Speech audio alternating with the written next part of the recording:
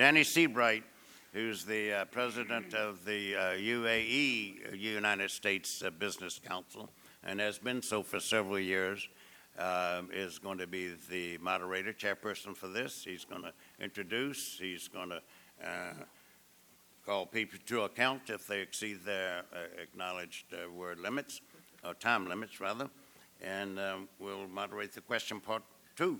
So without further ado, Danny Seabright, who has a background in defense services and with the Cohen Group, and is a fixture of the Washington scene.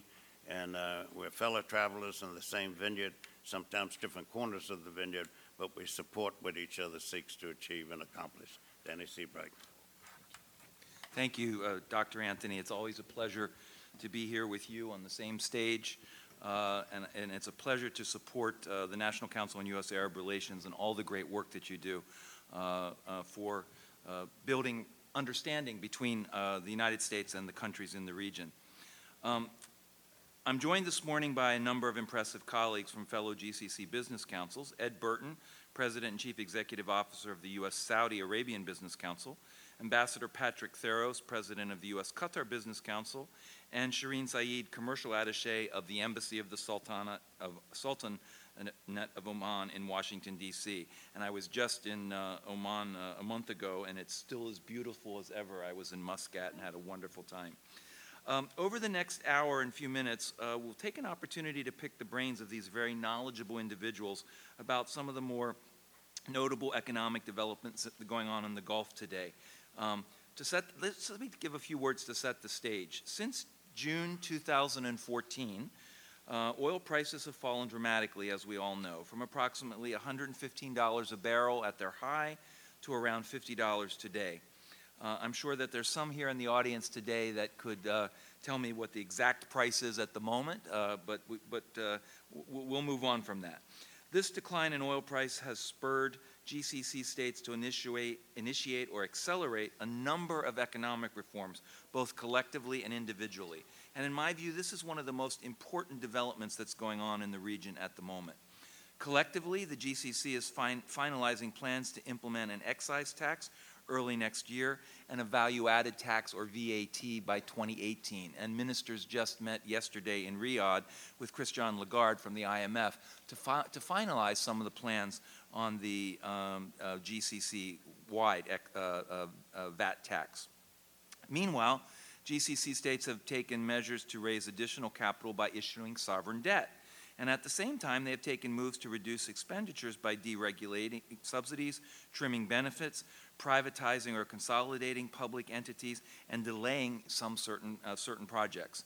Elsewhere, some countries are also drawing increased efficiencies by pushing consolidation, as in the UAE with the consolidation of things in the oil industry and in the financial services market and sovereign wealth funds. The UAE, for instance, continues to invest significant resources toward the success of Dubai Expo 2020 and the associated construction of an entire new city, Dubai South. Meanwhile, the 2022 FIFA World Cup remains central to Qatar's economic development plans. And GCC states are investing heavily in realizing sweeping economic transformation plans, no more key than in Saudi Arabia today with the Saudi Vision 2030, which Ed will talk a little bit more about. Bahrain and Kuwait and Oman have also shown changes, have taken changes, and are moving forward with some of their economic plans today. Shireen will talk a little bit about what's happening with Oman's new plan that was released in the last number of months. And I think we've all seen the ice, as we say, start to melt in Kuwait a little bit. The government is starting to take new decisions on financing and construction and infrastructure projects. Thus, in sum, there are both extraordinary new opportunities as well as challenges for U.S. business operating in the region. And this panel, I would like folks to drill down on the opportunities and the challenges, both in the GCC as a whole and as well in the member states. With that ambitious agenda, let's get started. And what I'm going to do is give each panelist a chance to speak for about 5 minutes, to say a few words. And then we're going to have a brief Q&A where I'm going to direct a few questions and then maybe open it up if we have a moment for a question or two from the audience, if that suits all of you. So our first panelist, Ed Burton, is the President and Chief Executive Officer, as I said, of the U.S. Saudi Business Council, where he works with the American and Saudi public-private sectors to promote the interests of the U.S.-Saudi Arabian bilateral commercial relationship. Prior to joining the council, Ed served as the commercial attaché at the American Embassy in Riyadh, where he was responsible for all U.S. foreign commercial service operations in Saudi Arabia and Bahrain. Ed is also proudly the author of a recently published book on business and entrepreneurship in Saudi Arabia, Opportunities for Partnering and Investing in Emerging Business. And I believe, Ed, you brought a number of copies of that book with you today, and you can hold it up and show the audience when you... They're already gone? They're rolling out like hotcakes, folks. So to my friend and colleague, Ed Burton, for many, many years, Ed, the floor is yours, please. Thank you. Thank you, Danny. And it's good to be with you this morning. I never miss an opportunity, publicly or privately, to extol the virtues of the Saudi market. And contrary to a lot what's being talked about, the GCC in Saudi Arabia, they're not tanking. Actually, the economy, both regionally and domestically, continues to expand, albeit obviously at a decelerated rate. I think the IMF estimates that for 2016, the GCC GDP will expand about 1.8%, which, as was mentioned, given the price of oil, is not bad. When it comes to Saudi Arabia, as His Excellency Dr. Ibrahim Al-Assaf said yesterday, the economy and the fiscal matters of Saudi Arabia are in pretty decent shape. There are some liquidity problems, which I'll talk about in just a moment. But by and large, business is being done, and there are opportunities that we never want U.S. companies to miss. Most of the estimates for the Saudi economy for 2016 and going forward, again, is for an expanded economy, albeit at a decelerated rate. So a number of analysts are predicting the GDP for Saudi Arabia oil sector will expand about 0.3% for 2016. The non-oil sector, which I continue to believe going forward, particularly for the success of Vision 2030, the non-oil sector and the engagement of the private sector is critical to the kingdom's success of its restructuring of its economy and balancing its revenue sources. It's predicted that that economy, the non-oil economy, the non-oil sector, will grow at about 2.93%. Now, when you look back in 2015 and you see the growth rates of 3.1% for the oil economy, for the oil sector, and 3.6% for the non-oil sector, you can definitely see a contraction, and you can see a deceleration, primarily tied to, of course, the global price of oil. But the kingdom, the primary rationale, obviously, for Vision 2030 is to move the Saudi economy beyond stasis tied to the oil industry.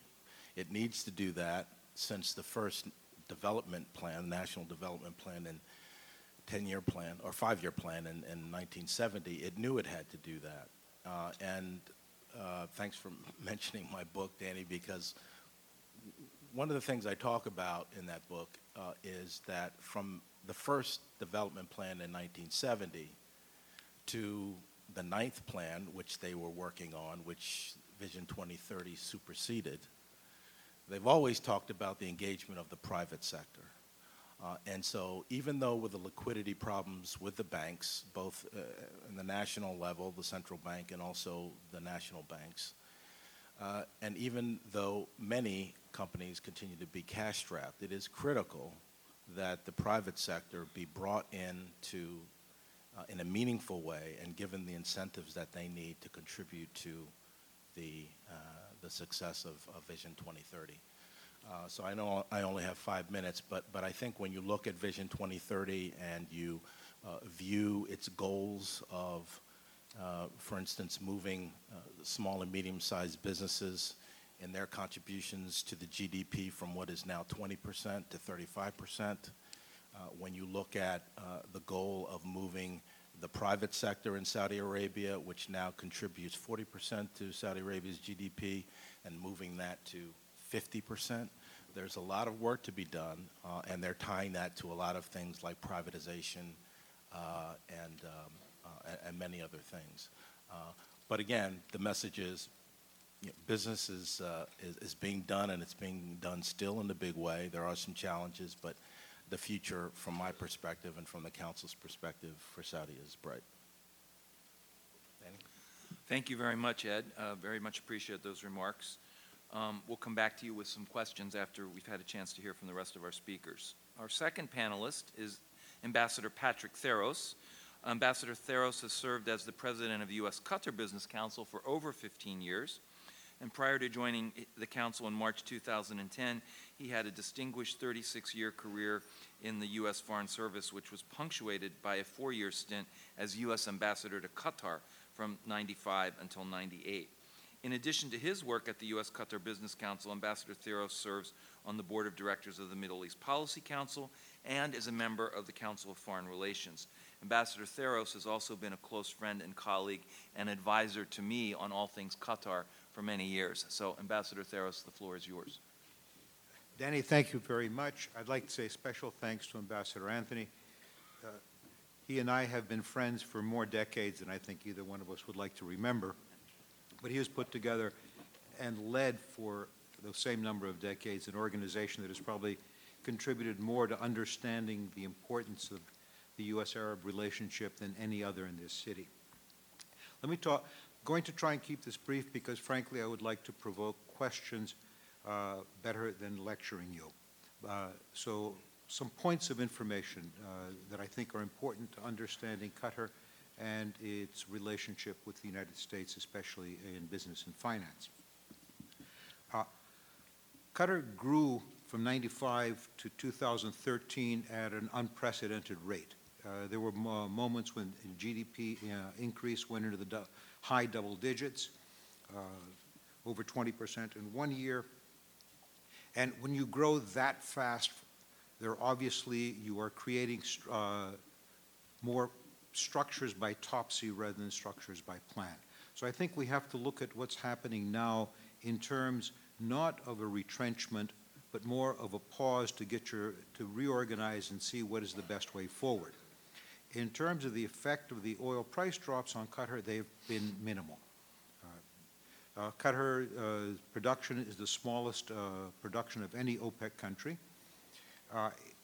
More importantly, its price points are extremely low, so it will be very interesting to calculate. No one has at what point does the production of oil and what price point does production of oil in Qatar become uneconomic. More importantly, most of Qatar's revenues today come from liquefied natural gas exports. LNG is mostly marketed on long-term take-or-pay agreements. So although it is not impervious to the drop in oil prices, nor to the expansion of American natural gas production, the effects will be felt over a much longer period of time. In effect, the Qataris have pretty much settled on 72 million tons per year export LNG, and I think that will be the steady state. More importantly, they are looking at how they can change their economy to adjust to, first of all, the realities of the world, the new realities, and secondly, the needs of the country. Everyone wants to diversify. The entire region all the GCC countries are looking at ways of diversifying. For Qatar, this presents a special challenge as one of the smaller countries in the region, is how do you diversify without simply duplicating what is happening in your neighborhood? This is the first place where it's very important for American companies. Our companies have imagination, our companies have a knowledge of worldwide markets that is second to none. One of the key interests in Qatar is foreign direct investment into Qatar. It is not so much the money as it is the technology, the business know-how, the knowledge of the market, that will make inbound investment a very, very lucrative venture, both for the Qataris and for the American companies. Qatar has some other challenges which are important. How do you build on relative advantage? What is it that Qatar brings to the market? It's low gas prices, low energy prices, a central location, but these also are present in its neighbors. Right now, we are watching 3 of the world's best airlines destroy the rest of the airline industry worldwide, and but will they set about destroying each other? There's probably an upward limit to how many airplanes can fly through Doha and Dubai and Abu Dhabi en route to the Far East. There also is a need to look at the internal structure of the country. Qatar 2022 is very important to the future of the country. However, the FIFA, the World Cup. However, perhaps it is most important in the way it is restructuring the way the country governs itself. That topsy-turvy growth from 1995 on produced a lot of asymmetries, things we can actually call abuse as well as waste. You have to look at things in a more intelligent and a carefully thought out way. It also paradoxically spurred criticism, which in the end I think is the Qataris have understood and they have embraced, and they are setting about trying to fix.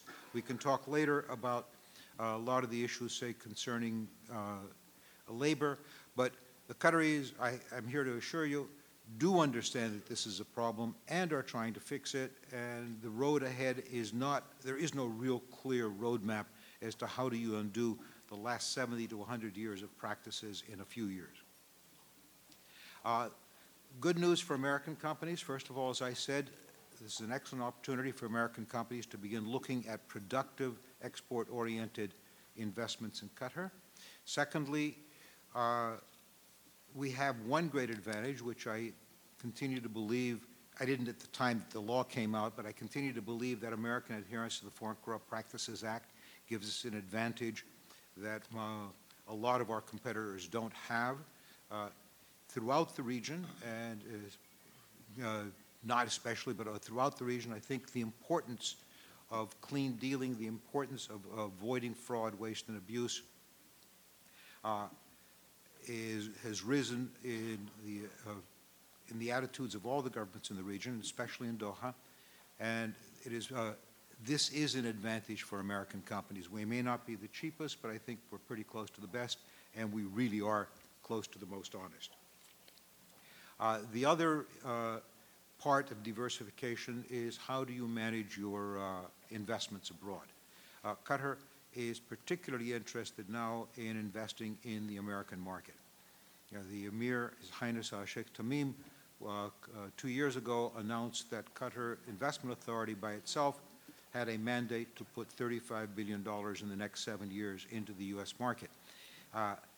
By Qatari standards, this is a huge amount of money. By American standards, it actually isn't, but we are a very large and complex market. So they are looking for intelligent places, lucrative places to put good long-term investment. And we're not talking about financial engineering here.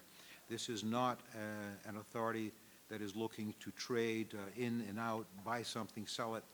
This is an authority that is looking to build an economic package, an asset package in the United States that will be important to the Qataris over the next generation or two. I'm not going to talk right now about the politics of the region other than to say that the state of Qatar has applauded the agreement to stop the nuclear arms race in the region, so to speak, with Iran, because they see this as the first step hopefully in opening Iran to the world market, and they are particularly well situated to deal with such a market. So they've made it no secret of the fact that they regard this agreement as an opportunity rather than a challenge. And with that, I'd like to move on. Thanks. Ambassador Theros, thank you very much for your remarks, and we'll come back to you on a couple of those points that you made with some further questions. Our third panelist today is Ms. Shireen Saeed. Ms. Saeed has been the commercial attaché at the Embassy of the Sultanate of Oman in Washington, D.C. since July 2009. In this capacity, she works to expand the trade relationship between Oman and the United States and to facilitate the U.S.-Oman Free Trade Agreement to promote inward investment and export sales for the Sultanate. Prior to her appointment as commercial attaché, Ms. Saeed served at ITHRA, formerly known as Oman's Public Authority for Investment Promotion and Export Development. She also worked for 12 years at the Central Bank of Oman and 4 years at PricewaterhouseCoopers. Ma'am, the floor is yours. Thank you for that kind introduction. Good morning, ladies and gentlemen. It's a great pleasure to be here with you today, and thank you, National Council on Youth-Arab Relations, Dr. Anthony, for providing me with this opportunity to talk about Oman. So I would like to start by giving you a brief idea about my country, Oman. It is about the size of Arizona. It has a coastline of about 1,000 miles and a population of about 3.8 million. And its strategic importance is immediately obvious when you look at the map. So we're located at the tip of the Arabian Peninsula, halfway between the east and west trade routes. So you will have easy access to the markets in Asia, Africa, Europe, and as well as the US. It only takes about 2.5 weeks to reach the east coast of the United States. We enjoy remarkable political stability and excellent relations with all our neighbors.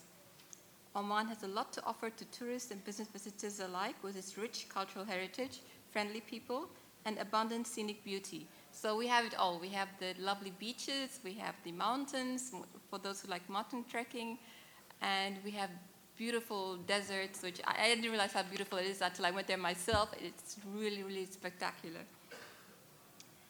Oman has always pursued a path of quiet diplomacy. Just recently, the UN Secretary General Ban Ki-moon has lauded Oman for its discreet role as a mediator in peace talks and helping resolve conflicts in the region. Oman has been involved often in the release of hostages, from Oman, and also we sent a plane to Yemen to help evacuate the U.S. Embassy. And how did I know about this? Because a business associate, actually, he called me and he said, "Thank you." And I said, "For what?" He said, "Because you sent a plane to Yemen," and his son was on that plane, so he was very grateful. So I really do appreciate that. Oman has made great strides in all sectors of the economy over the past 45 years. And the accession of His Majesty Sultan Qaboos bin Said in 1970 transformed the country into a modern, progressive state with a modern infrastructure. So as Saudi Arabia have Vision 2030, we have our Vision 2020. We're working now on our Vision 2040, but they're still working on it. And this long-term development plan is implemented in a series of 5-year plans. The current one is from 2016 to 2020. And the objective is to secure Oman's future growth through diversification of the economic base, greater private sector participation, and upgrading the skills of the Omani workforce, thereby creating employment opportunities for Omanis in sectors seen as pivotal to our growth. In the main objective of the current 5-year development plan, is mainly on infrastructure. And an estimated 33.8 billion will be spent on infrastructure, with transportation accounting for the largest share. This includes several projects, including the 3 major ports in Oman, which are located in the north, in central Oman, and in the south, as well as new roads, airports, a new railway system, and other projects in electricity, water, and tourism are planned. Although oil has long been the backbone of the Oman economy, recently non-oil sector is making great strides, and given its strategic location, we have exerted great efforts to position ourselves as a future global shipping and logistics hub. The major ports of Sohar, Duqm, and Salalah have undergone massive transformation to serve as regional hubs for fisheries, oil storage, refining, downstream petrochemicals, and other value-added production such as plastics, fertilizer, metals, which includes iron, steel, and aluminum. The industrial estates, free trade zones are all adjacent to our ports, and they're very well equipped and have state-of-the-art facilities. And they're outside the congested Strait of Hormuz, so they serve as low-cost manufacturing hubs. Oman and the U.S. have always shared a strong relationship, going back as far as 1833, when the first commercial treaty was signed between the two countries.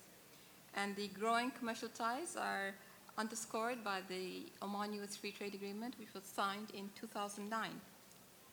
The FTA has eliminated tariffs on virtually all products and expedited the movements of goods and services between the two countries. So since the implementation of the FTA, our bilateral trade has gone up by 50%. In 2015, our U.S. exports to Oman totaled $1.54 billion, and U.S. imports from Oman totaled $748.5 million. Top export categories for U.S. goods to Oman include vehicles, machinery, electrical machinery, optic and medical instruments, while top categories of U.S. goods imports from Oman include plastics, fertilizer, iron and steel products. But there are many attractive incentives for U.S. businesses wishing to establish in Oman. But each port or free trade zone have their own set of attractive incentives. So generally, we have 100% foreign ownership for U.S. businesses, a one-stop shop to expedite new investment proposals, corporate income tax among the lowest in the region, set at 12%, no personal income tax, corporate tax holidays for up to 10 years for the strategic industries, and exemption of import duties on plant equipment and material for strategic industries. Foreign direct investment by U.S. investors to Oman has increased since 2009.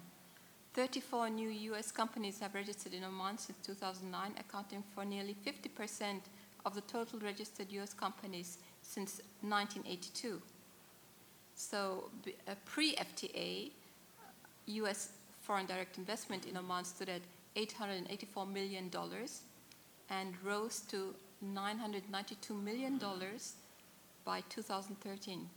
Currently, it stands at $639 million. There are many opportunities for U.S. companies in leading sectors, and many American companies and franchises and retail outlets are well established in Oman, including some of the sponsors for this conference.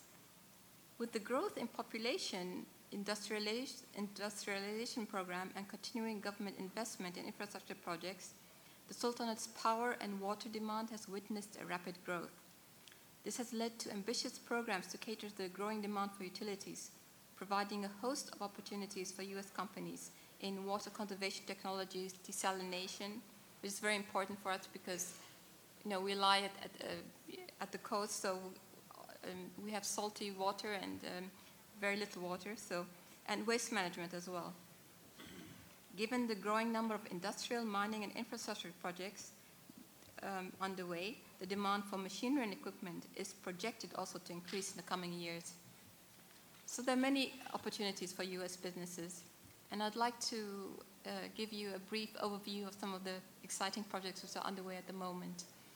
In tourism, we have the Waterfront project, which is tourism is our, well, I would say one of our largest industries, and we have enjoying a growth of 9% annually.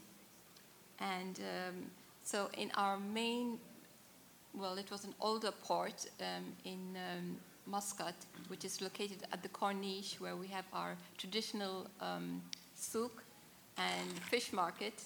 It's going to be transformed into a first-class waterfront in the region. And yes, and so this is a $1.3 billion project, and it's a joint venture by Omran, which is the investment arm in tourism in Oman, and the remaining 49% is owned by pensions, investment funds, and private sector investors. So the waterfront will have cafes, restaurants, shops, wharf, fisherman's wharf, hotels from 3 to 5 star, besides other facilities.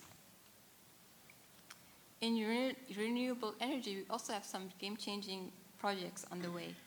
In the oil sector, a US-based company formed under the FTA is extracting oil from the ground by using solar energy. So that's a very exciting project. And the extracting oil is relatively expensive in Oman, so this is, of course, a very big benefit for us. In the non-oil sector, we have a wind farm, and that's in the south of Oman. And this is a joint venture with Masdar of the United Arab Emirates, and it provides a capacity of 50 megawatt and to take care of the energy needs of about 16,000 homes. I would also like to mention Duqm, which is a relatively new area in the central Oman, which was relatively underdeveloped. It has a land area of about 1,777 kilometers squared and 80 kilometers of coastline along the Arabian Sea. So making it one of the largest free trade zones in the MENA region. It has been divided into several zones. So we have the industrial zone, the oil refinery, petrochemical complex, fishery zone, dry dock facility, which has already been opened, logistics, residential, central business district, tourism, and recreational zone. And it will meet the needs of the business and recreational visitors alike, and is fully supported by multimodal transportation, including we're working on our rail project that connects it with other GCC countries, the Middle East, Africa, Asia. And it has a state-of-the-art airport, busy commercial seaport, and world-class infrastructure. Combined with a strategic location on the busy east-west trade route, creates a unique logistical warehousing, distribution, and re-export business opportunities for U.S. companies. I'd like to say a little bit also about our rail project. So it's a new $15 billion project, and it's going to, of course, revolutionize our transportation system and enhance our transportation system. And of course, we highly regard American products and services, and we know very little about rail. So we encourage American companies to come forward. In closing, I'd like to say that Oman offers excellent opportunities and incentives for U.S. businesses looking to expand to the market in the Middle East. And the FTA has greatly contributed to our economic diversification and modernization program and opened up new opportunities for U.S. businesses. So as we embark on our largest scale industrial expansion, we invite American companies to partner us and take part in our initiatives. My hope is that the companies gathered here today will use this forum to cultivate meaningful business contacts, and I look forward to welcome you to Oman. Thank you very much for your kind attention.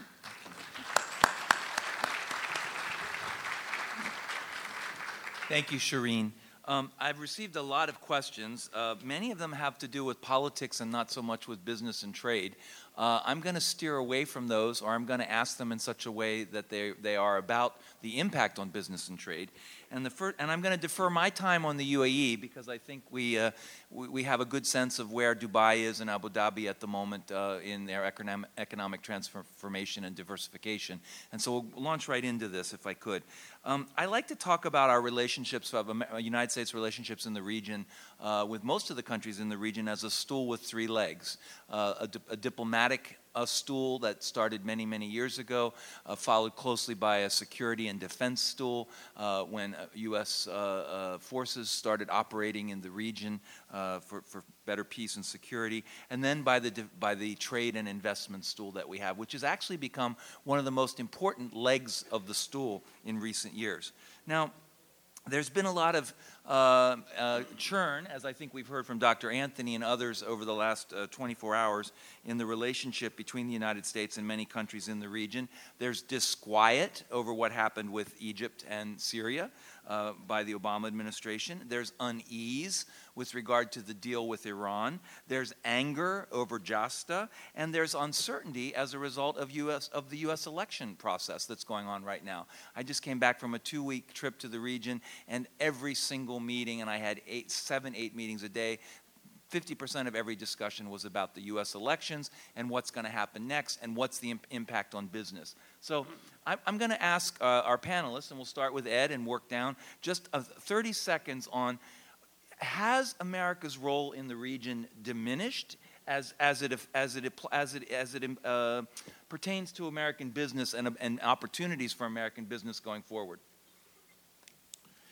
Well, I'd have to say, having spent a good part of my career with the U.S. Department of Commerce and championing business interests in all over the world, but 3 years in Saudi Arabia, I can say that the good work continues, but over the last 8 years, the relationship has taken some hits, and of course everyone is talking about JASTA, and I have to say, going back 10 years, I have not seen a more incendiary, toxic piece of legislation that's become law to affect the U.S.-Saudi business relationship that I've seen. I think the enactment of JASTA has opened up a door which will create an acute and prolonged chill in U.S. commercial relations. Now, it's not going away. U.S. interests in Saudi Arabia are too deep, and even Saudi interests here in the United States with $10 billion refinery, Saudi Aramco with Royal Dutch Shell, and them eyeing the Lindell Basel refinery perhaps as an investment. But nevertheless, this will, in our opinion, act as a withering agent on U.S.-Saudi economic relations unless this law is amended and amended quickly. Thank you. Ambassador? Yeah. With regard to the U.S. Business relationship with the region and with Qatar, I would say that there's been no diminution. In fact, our exports have continued to increase. Our business relationships, the financial transactions with countries of the GCC have continued to increase almost without regard to whatever perceptions there are of political differences between the countries. The world has changed. The truth of the matter is that when that kid burned himself in Tunisia, the world changed completely. The players some have weakened, some have strengthened. So it's not that there have not been serious changes in America's relationship with the region, but so far I've not seen this spilling over into the business sector, particularly with Qatar. Now, Ed is absolutely right. JASTA is terrifying. It is perhaps the dumbest piece of legislation I've seen the U.S. Congress produce in my lifetime, if maybe the invasion of Iraq was worse. But you should read JASTA. All the newspaper headlines claim it allows people to sue Saudi Arabia. If you read this piece of legislation, it allows any county clerk in any county or state in the United States to sue any country in the world if you can find some smart lawyer and some dumb judge to agree that something occurred. It is an unbelievably clumsy, poorly thought out, poorly drafted piece of legislation. It can only chill. I'm just waiting for the really good trial lawyers to start turning this thing into a disaster. Other than that, no, I think everything's okay. Okay, Ambassador. Shireen, you want to comment? Okay. Well, Oman-U.S. trade relations are very strong, as are the political relationship between Oman and the U.S. And Oman is often the intermediary in the region, as I mentioned, between the U.S. and other countries. We have, of course, the Oman-U.S. Free Trade Agreement, and that's going really well, and we have excellent relations with our U.S. Partners. if my telephone is not ringing off the hook, then there's something wrong. But believe me, there are a lot of U.S. companies interested in establishing in Oman. Recently had a proposal in the steel industry, and they want to establish in Oman, and it's going really fast because we have a one-stop shop. And so I would say we have excellent relations, and I don't really see that changing. Okay, excellent. I'm going to offer a cautionary tale that's a little adverse from that, and I'm going to say that, in fact, our friends in the region are looking east. They're looking to China and India. American companies still have the best technology, still have the best products and services to offer, for sure, but our friends in the region are growing weary of what it takes sometimes to cooperate and work together with the United States and some of the baggage that we bring to the table. And I'll just sort of put it that way. And I'll say that we are seeing more business starting to go in the other direction. Now by a sovereign nation in the region that has feet in both east and west, that's a responsible thing to do in its own right. But I think we should all be watching carefully how these relationships develop in the years ahead, because I think there is a new trend line afoot. And I'll stop there. If we could go real quickly to the GCC as a governing body organization and playing a stronger role in strengthening commercial and trade relationships between the United States and the GCC countries. As I said in my opening remarks, we see new economic reform measures being implemented with VAT and a host of other things, whether it's standards, whether it's excise tax. The GCC is taking more of a leadership role in trying to unite the GCC countries. And I'm curious from the panelists if you would comment how you see that going. Is it going to be primarily bilateral for years to come, or does the GCC have a chance to play a bigger and more important role? And we do have a new GCC ambassador in the United States who just came, I believe, this summer. So that's another sign, I think, of a growing GCC role from my perspective. Ed? You know, since its beginning in 1981, it's had some really good accomplishments, and one of the ones that are outstanding in terms of intra-GCC trade, of course, has been the establishment of a unified customs border. And that has grown in terms of trade. It still has some hiccups, particularly in land border crossings, but the infrastructure is there. One of my disappointments, having watched it from the creation of the central bank in 2006, 2007, was, of course, the withdrawal of UAE from that when the capital of the bank was made in Riyadh. But the failure of a common currency, I think, in these days would greatly aid the GCC in achieving some of the benchmarks that it had set over a decade ago in terms of intra-GCC trade, which, you know, a few years ago stood at $100 billion, probably more now. But that common currency, we have to watch. There's a lot of obstacles there. But if everyone can get on the same page there, since all of the currencies, except I believe Kuwait, is tied to, and perhaps Oman, tied to the U.S. dollar, it would help the environment. But I see good things, particularly when it comes to entrepreneurship, and there's been a number of initiatives by the GCC in promoting entrepreneurships among the GCC countries. Thank you. Go ahead, Ambassador Theros. I believe the GCC has had so far only a very limited effect on American trade with the countries of the GCC. One, as a country ourselves, we have difficulty dealing with trade associations. We have difficulty dealing with even with the European Union. So much of our trade is still denominated in our minds in terms of the individual countries, rather than the group as a whole.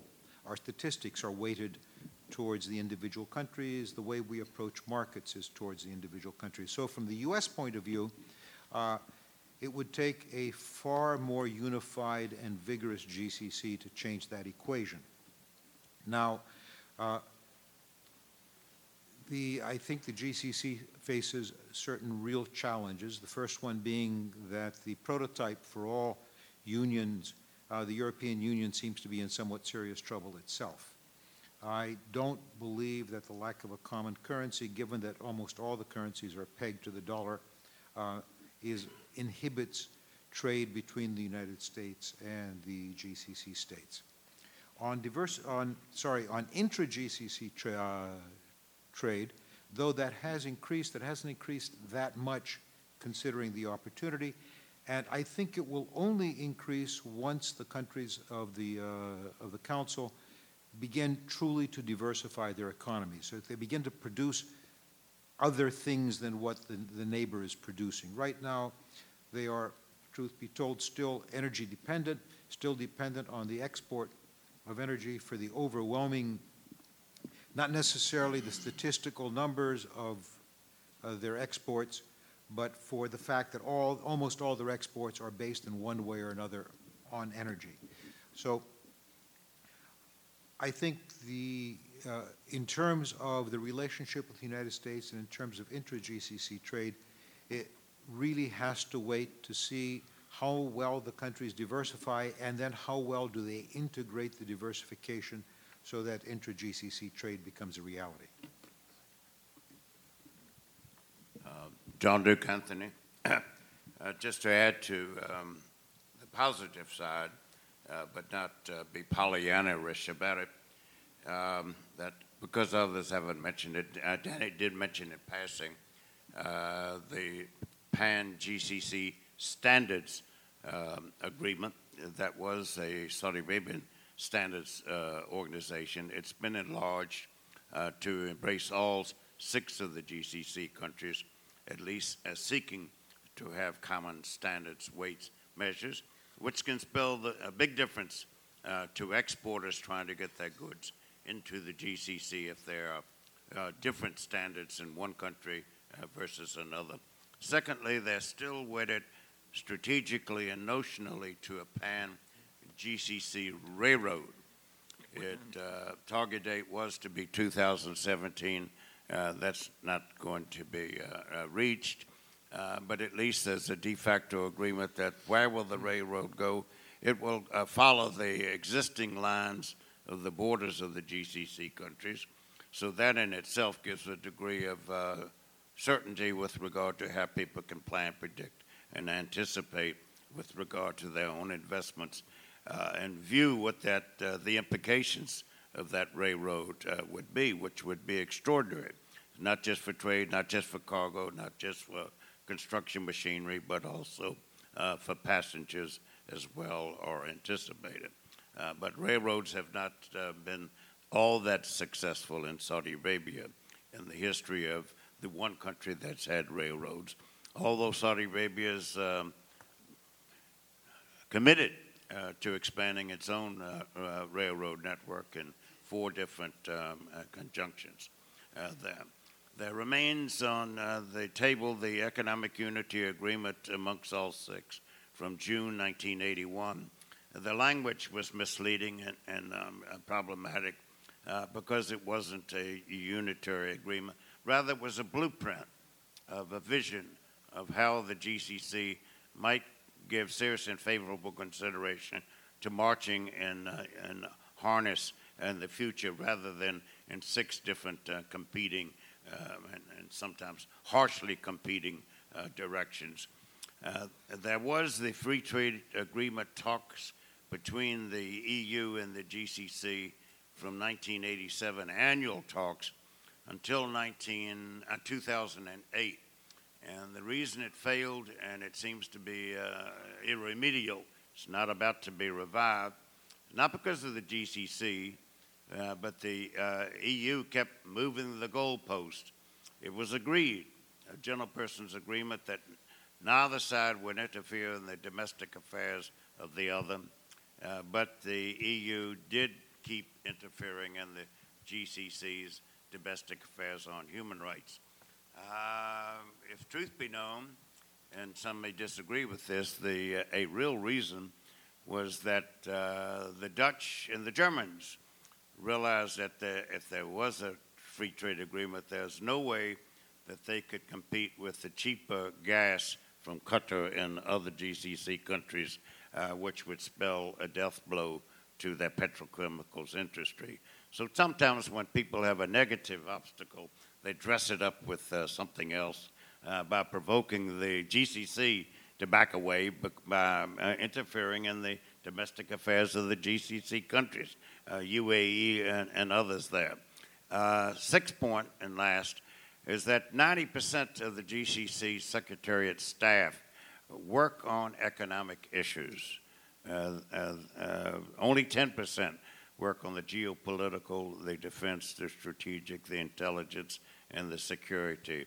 And therefore, every day there are that many that go to work and dream and scheme and try to prepare and get through some of these log jams.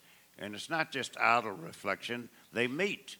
There are hundreds of meetings at the GCC Secretariat to deal with these commercial investment, trade, labor mobilization, cross-border easing of tariffs and logistics and operations and transportation and communications. Every day there's a meeting. It just doesn't make it into the Western media. Thank you, sir.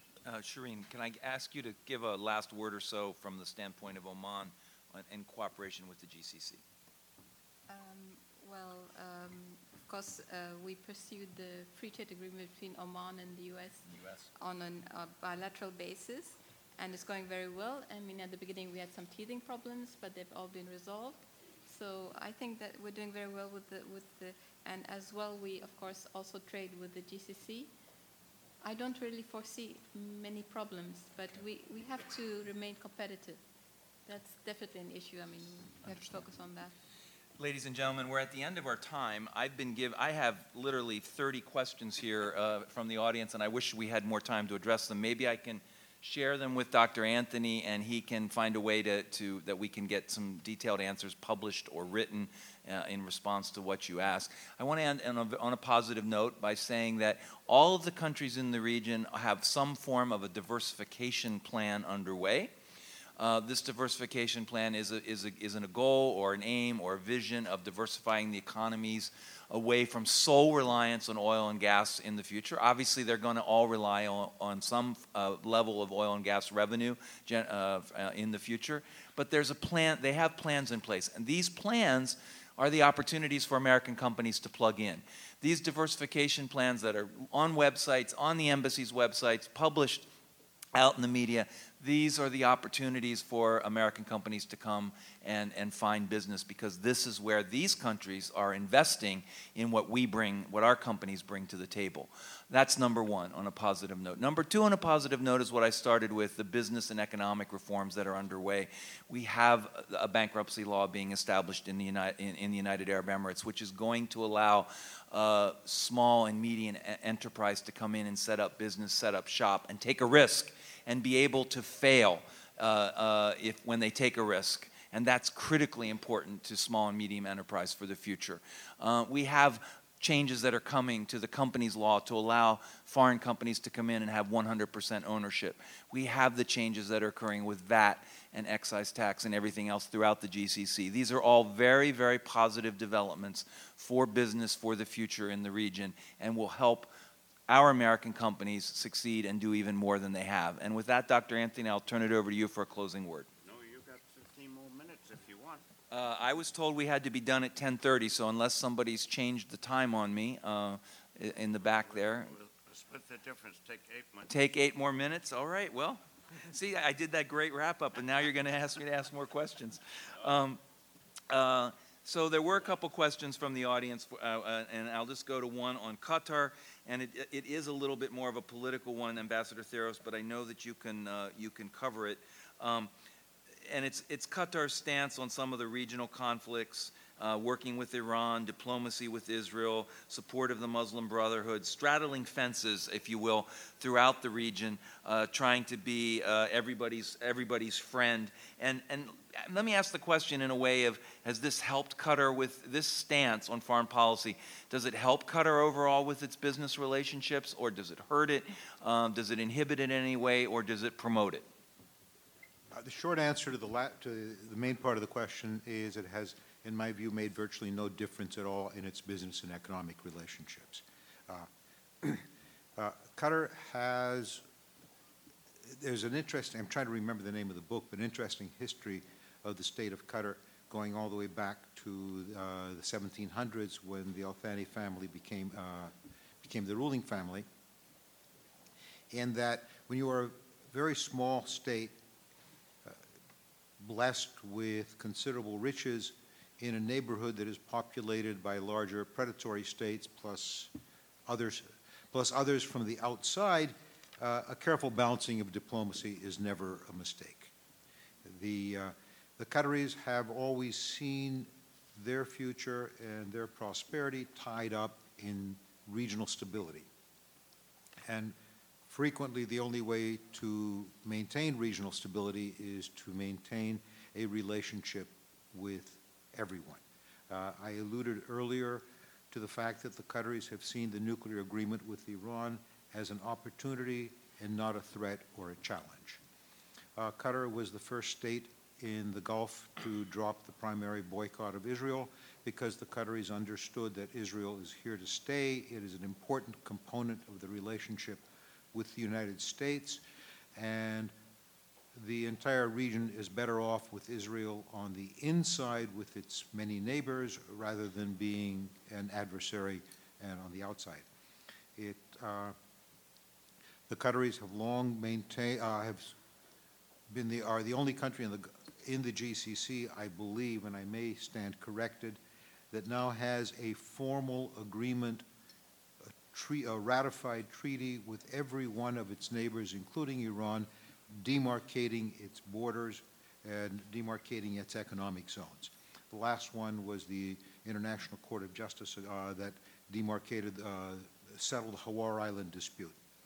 So it is the only, I think Oman now also does, I just remembered, one of the two states in the Gulf that has a formal agreement, a ratified agreement with Iran demarcating the economic zone in the region. This is also important because roughly something between a quarter and a third of what the Qataris refer to as the North Dome gas field and what the Iranians call the South Pars field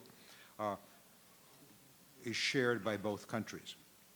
It has settled its border differences with the United Arab Emirates. It has settled its border differences with Saudi Arabia. It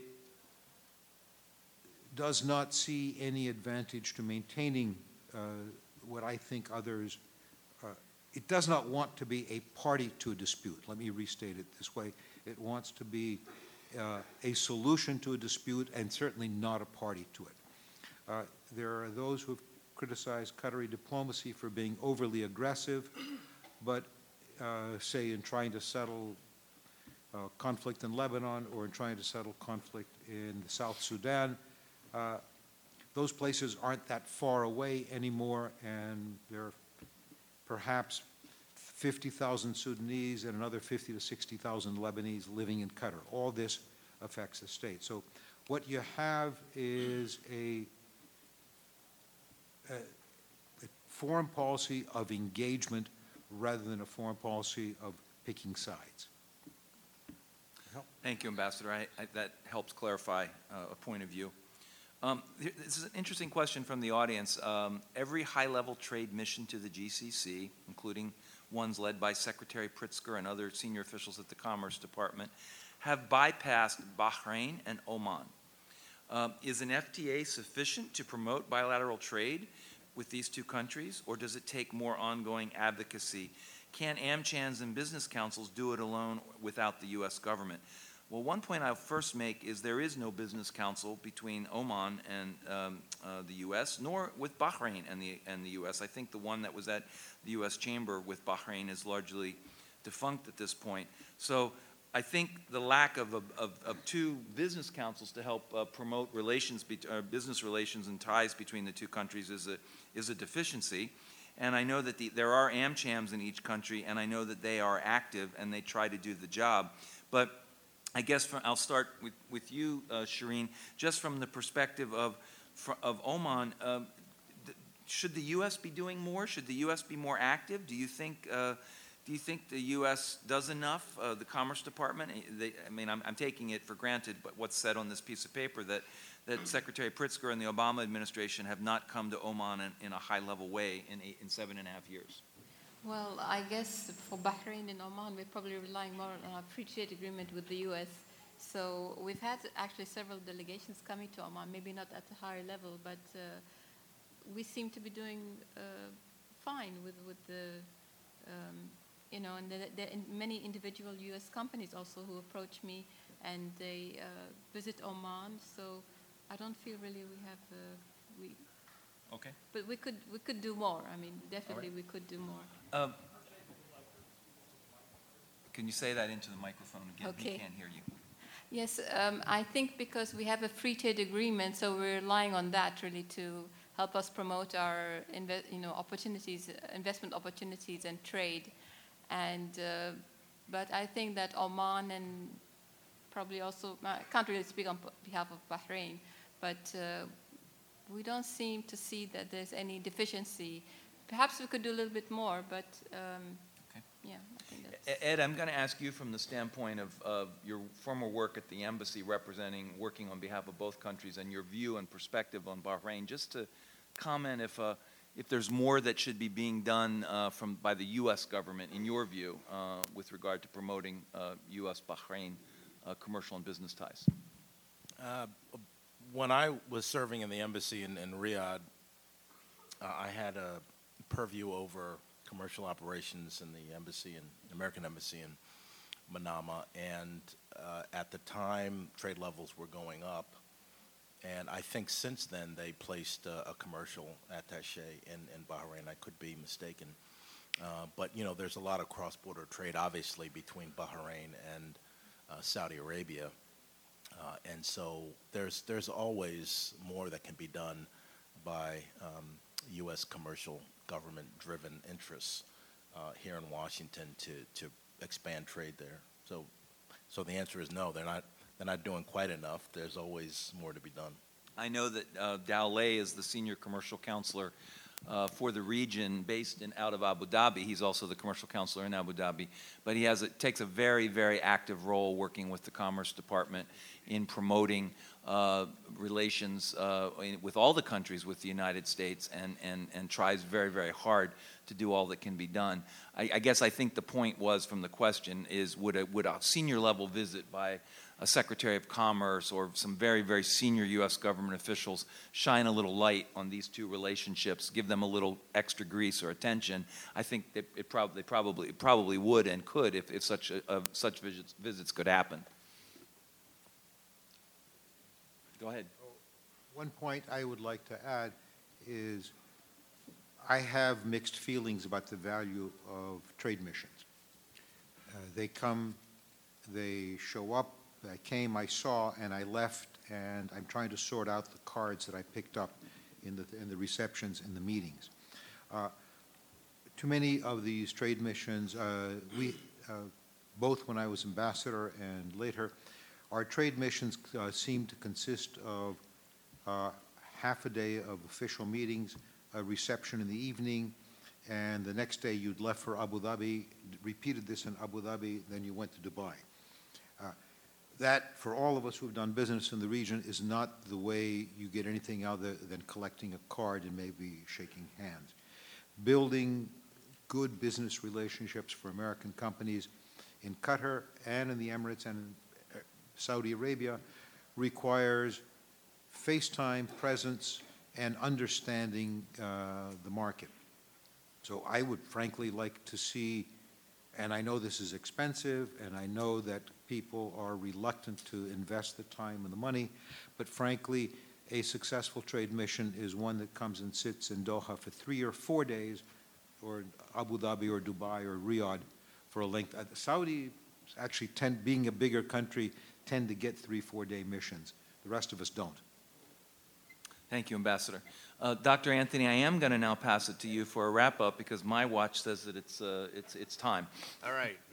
Here's a wrap-up of sorts here. References to Bahrain and Oman. They are the two that have the bilateral free trade agreements. And a reason not so widely published, is that the two of them are seen by Westerners in a more of a strategic military security defense cooperation dynamic than the others. Oman has the oldest access to facilities agreement from 1979-80 with the United States under the Carter administration. There are 4 other defense cooperation agreements. Saudi Arabia doesn't have one. And people say, well, that's a shortcoming, a limitation, what's going on there. But here, one mustn't try to confuse form with function.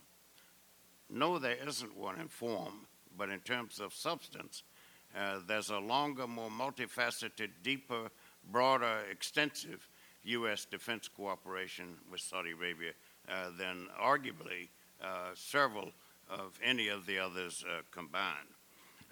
Point 2 is that by having free trade agreements with Bahrain and Oman, both countries have unemployment issues and challenges. So does Saudi Arabia.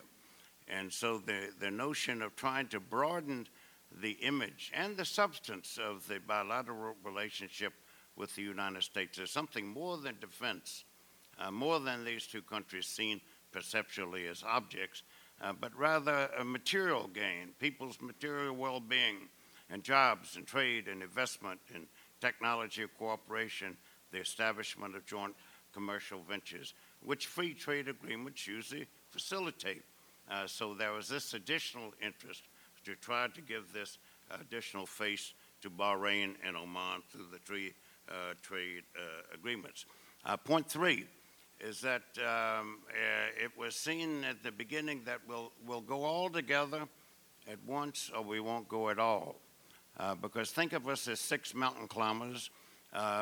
6 mountain climbers, one is bound to be more laggard than the other 5. And the other 5 may get frustrated with the one. And one among the 5 may say, cut the rope to that SOB. She or he's slowing us down. Well, she or he may yodel all the way to the valley floor below. But then you have 5, and one of the 5 will be more laggard than the others. So no, the notion was let's go all together or not at all. And that notion carried them forward to a degree.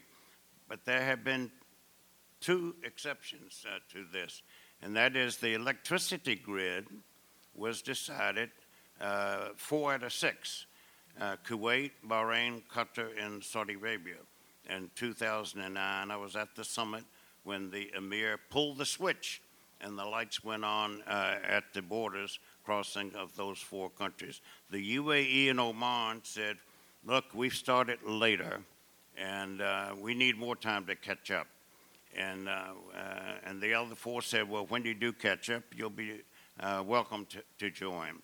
So there are these issue-specific things where unanimity is not necessarily required, and that's given them a degree of flexibility and an ability to operate quickly there. I did mention that there are 3 that have unemployment problems, and in some cases severe ones for the university-educated ones under 30. Kuwait does not have the same challenge, nor does Qatar, nor does the UAE. And it's because of the demographics that Danny touched on with regard to the UAE, which has an echo in Kuwait and even more so in Qatar. So they don't all have the same humanistic, demographic, economic, commercial, employment, labor challenges. 3 have it. The other 3 are rather blessed in not having it. Point 4 is that you can think of the region in a macro way and a micro way. Macro, they're all energy dependent, they're all monarchies, they're all dynasties, all ruling families, all pretty much pro-Western, pro-United States as their favorite strategic partner, and they have more tens of thousands of their students in the United States than any other place in the world. And they share much else in common in this regard, English being the lingua franca, more or less American English for defense, for finance, trade, investment, higher education, technology, science, research, and development. They all share that, and at the micro level too. However, I've tried to introduce a new concept. You can have macro analyses, micro analysis, but you can also have medio analysis, something in between. And there is something in terms of the resonance of the northern Arabian Gulf, Kuwait, Saudi Arabia, and Bahrain. If you look at under the microscope, 90% of their strategic intelligence, security, defense relationship for the last 50 to 60 years has been with the Western country, increasingly the United States. With regard to the other three, the southern Arabian Gulf states, no. The Dutch are still there with Royal Dutch Shell, and so are the British with British Petroleum and British Gas, and a focus on India and Africa and South Asia, which is not so much the focus of Kuwait and Bahrain. So there are these more than subtle differences between them at that particular level. These are the wrap-up comments with regard to the GCC and business prospects. And I think that UAE is your frame of reference as to how far it can go, will go, and has gone. Slow but sure, but predictable. And the GCC is sort of a macro UAE in that regard.